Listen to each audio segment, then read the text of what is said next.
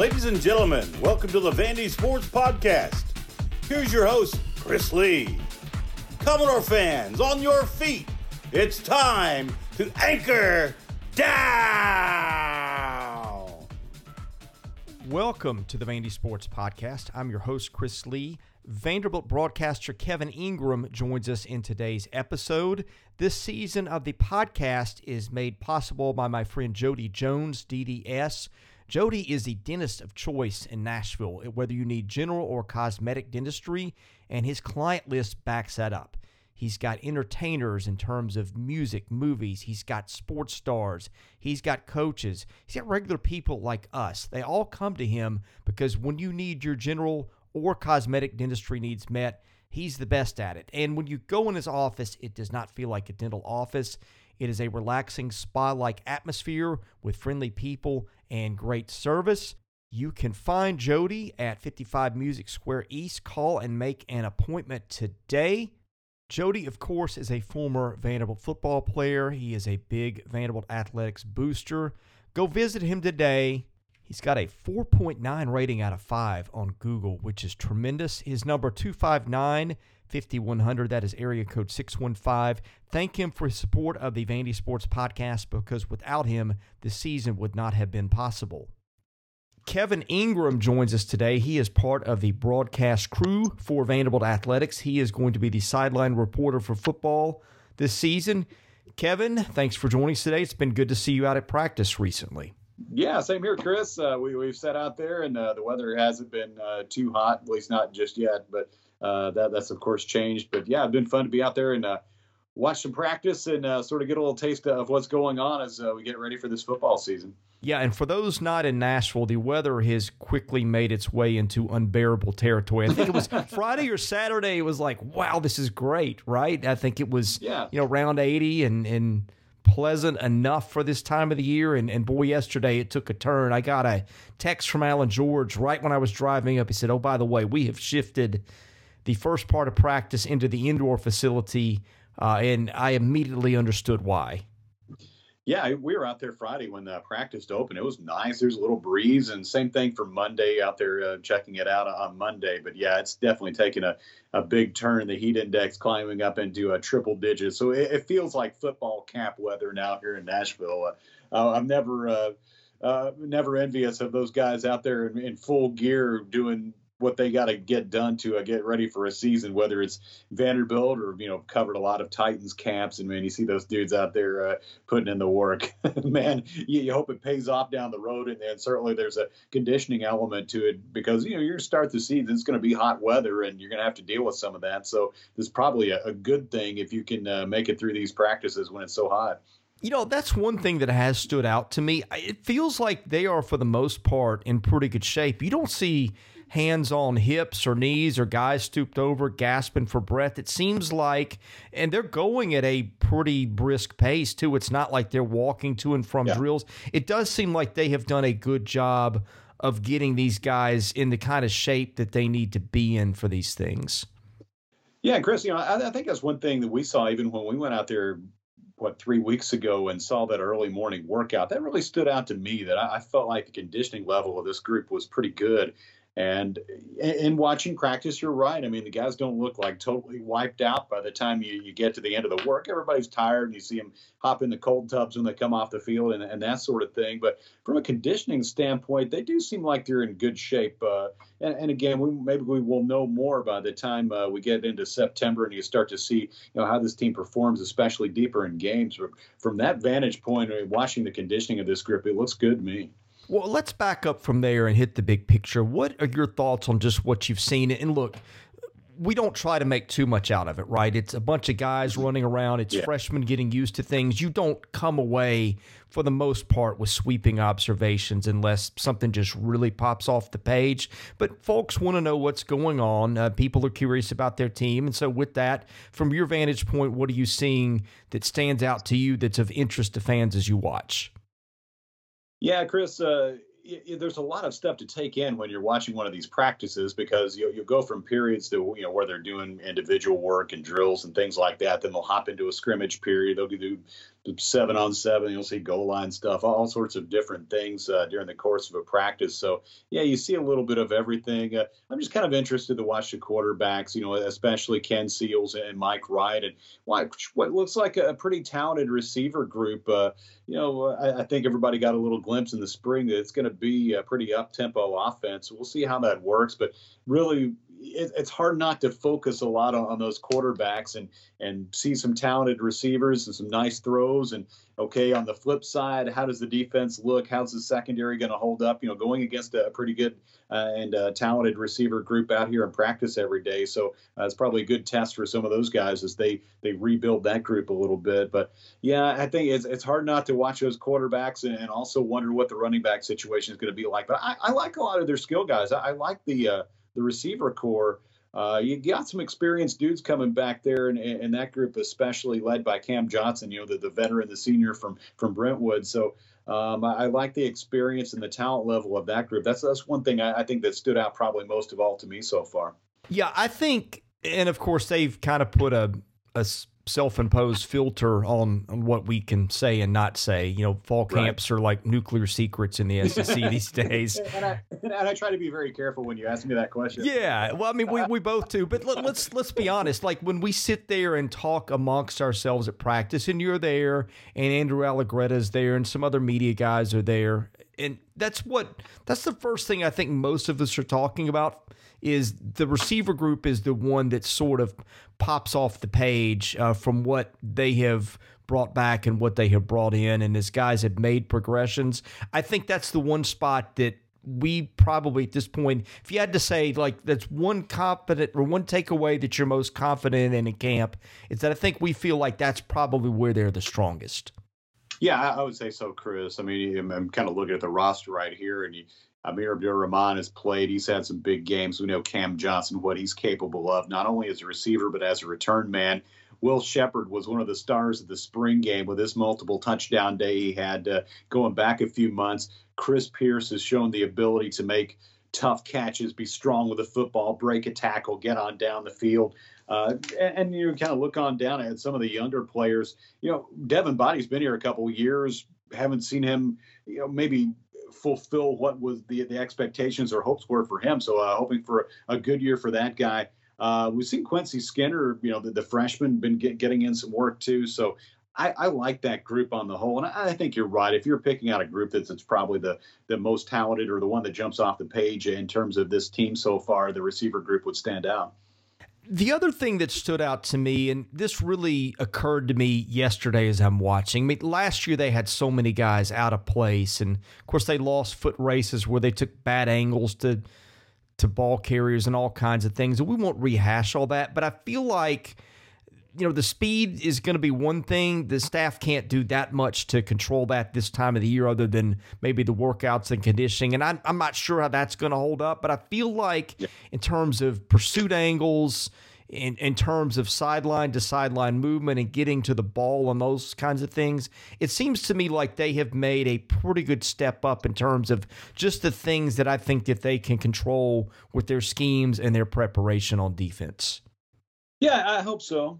You hope for a solid year out of this group. It was a really challenging season in 2020 between COVID and key guys that may have opted out or decided that that it wasn't a spot where they wanted to be, and there's just all sorts of different situations that you went through last season. You hope with sort of a clean slate and a fresh start. A lot of these guys kind of look at it that way.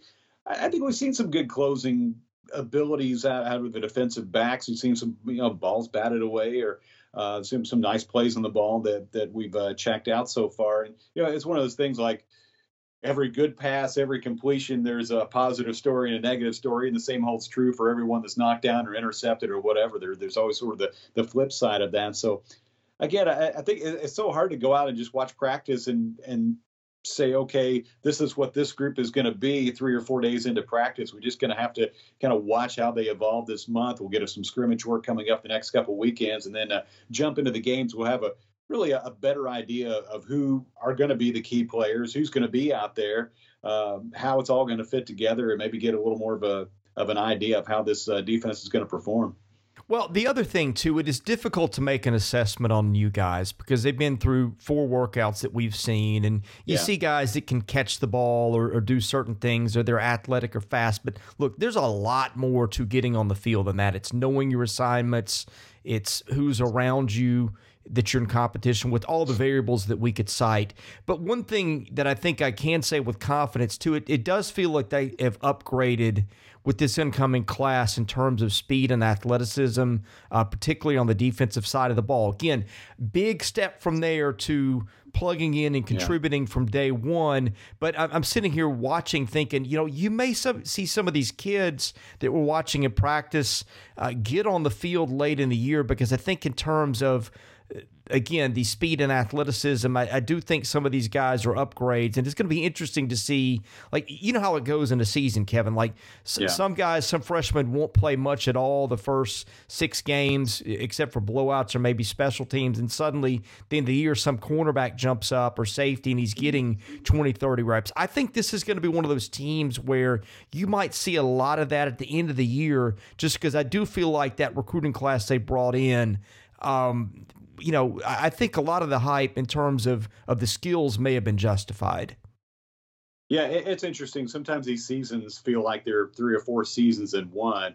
I think about a guy like Ethan Barr. You think about how he came along last year, and he's not a defensive back. He's more of a linebacker, a guy's going to make plays closer to the line of scrimmage. But you think about how he progressed. He became a big contributor as the season went along. You always see those guys who might not necessarily be ready at the beginning of the season to jump in and be a big contributor in a game situation. But by the time you get to the end, they've just established themselves, or, maybe there's an injury or something where they're able to move up a spot, and all of a sudden they're in there. They're getting those game reps, whether they're ready or not. They're in there because they have to be. So, yeah, I think there's always going to be those stories, and it will be interesting to see which ones of those guys it will be that will make that jump, even during the course of a season, or maybe somebody who was a freshman last year and they make that year 1 to year 2 jump that you always talk about. But you got to, certainly questions to be answered on this defense. You got some guys who are veterans who stand out. To me, Davion Davis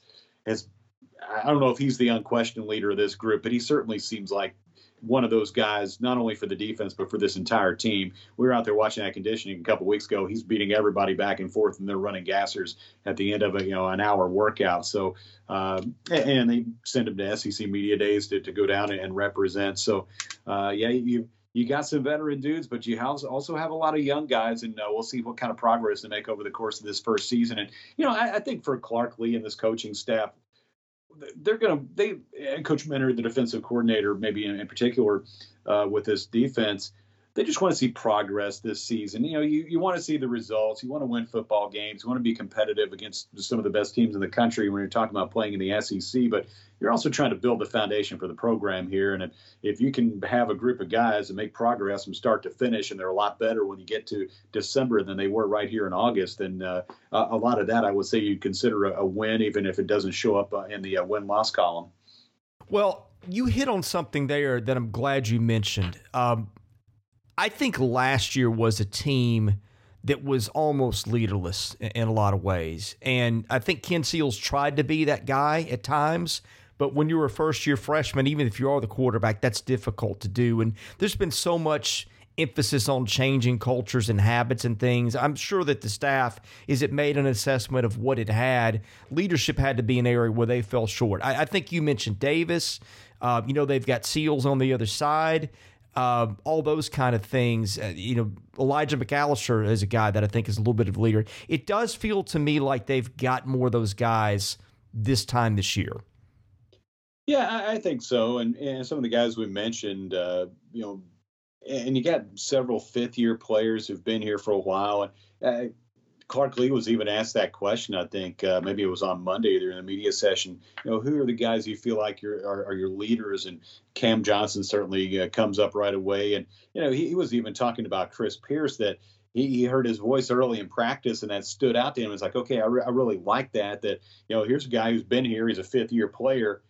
maybe it's not necessarily his personality to be that big vocal guy, but he's doing it right here when we need him to. He's talking to young players about, okay, here's some things to think about in these situations. So I think that's one of those things too, where you can pick your captains before the year, and maybe you do it game by game. I'm not sure how this group is going to do it, but those things evolve over the course of the season too, and new leaders develop, and that serves you well as you go on down the road. All right, Kevin. We've gotten this far in. We haven't talked about the most important thing yet, the uniforms. What'd you think about those?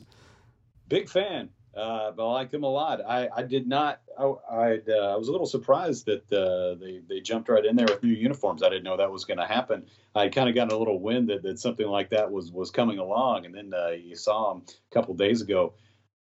You know me, I like simple uniforms. I like kind of classic looks, especially for football. Some teams can pull off something crazy with, Oregon and all the stuff they do, or, Maryland over in the ACC or Big Ten these days. But, they've turned it up a few notches too. But by and large, especially for the SEC, I like the classic uniforms. I mean, a lot of the teams in this league have worn the same stuff for years, and it looks great. For Vanderbilt, I like going back to more the classic stripes and sort of the more simple, clean-looking uniforms. I really liked them a lot. The thing that stood out to me that was a little bit different was the helmet. Now it's the gold with the stripe that looks like the era when Clark Lee played, Bobby Johnson, early James Franklin era.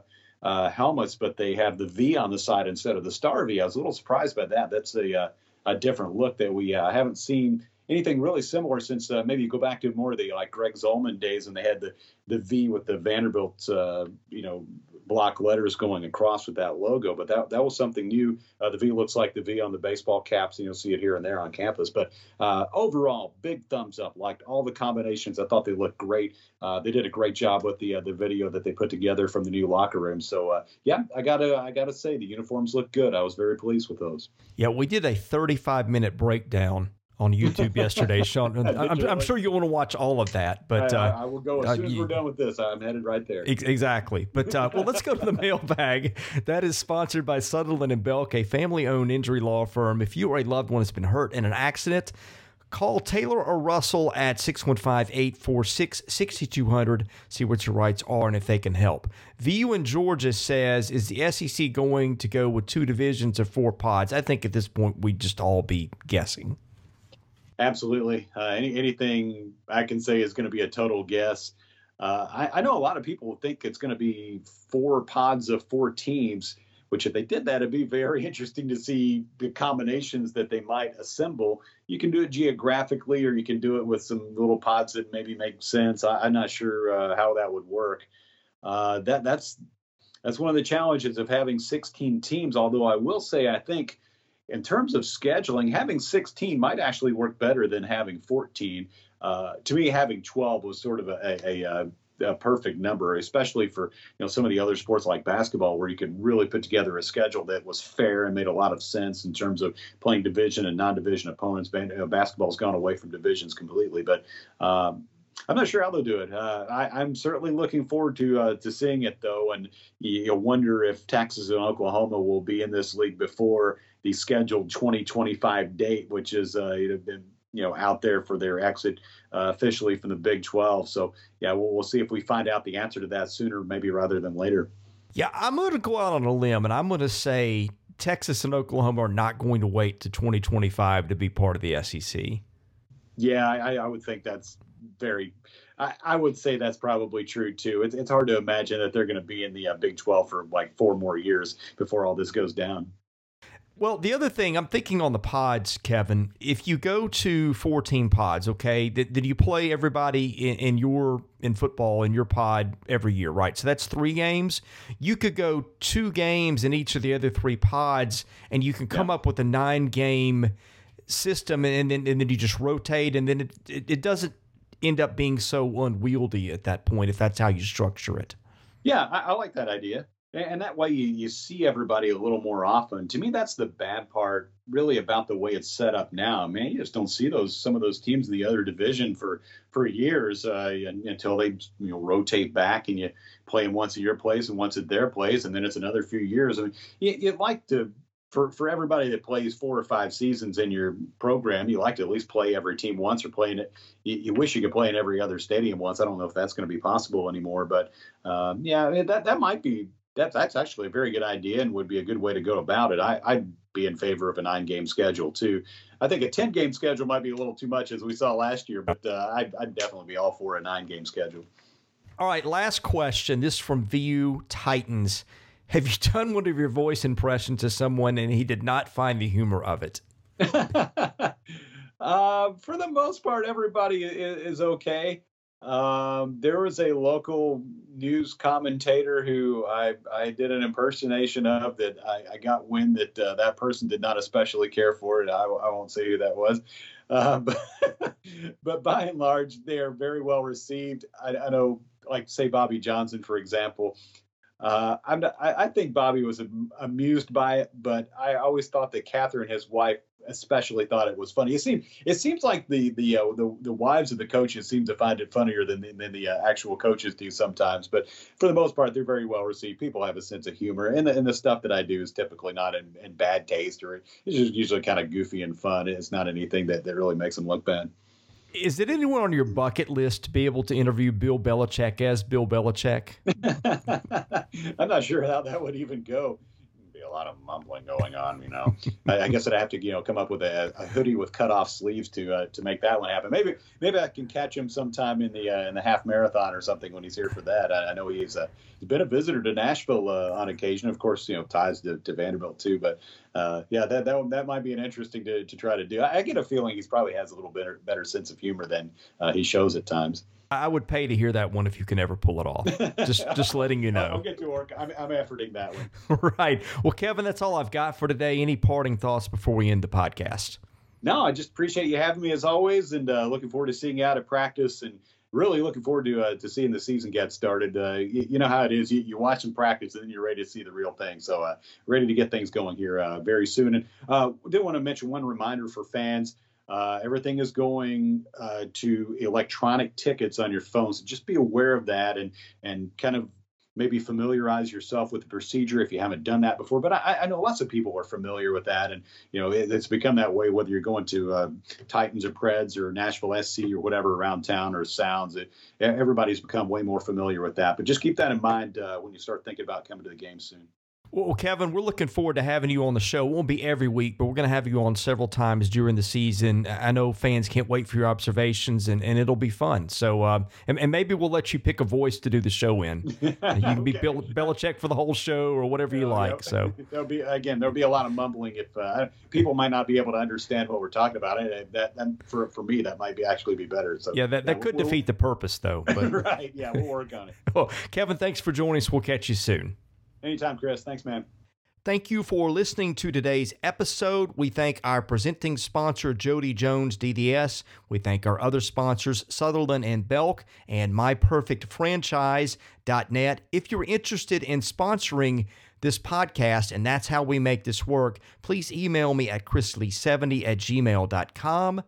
We also ask that you subscribe to our website, VandySports.com. That is $99 a year. You get things there that you don't get here. And, of course, please rate, review, and subscribe where you see our podcast. That helps us get noticed. Be sure to follow us on Twitter at VandySports.com. Follow me at ChrisLee70. And finally, subscribe to our Vandy Sports YouTube channel as well. Thank you for listening to the Vandy Sports Podcast, which is part of the 440 Network. I'm your host, Chris Lee. We'll catch you with another episode coming very soon.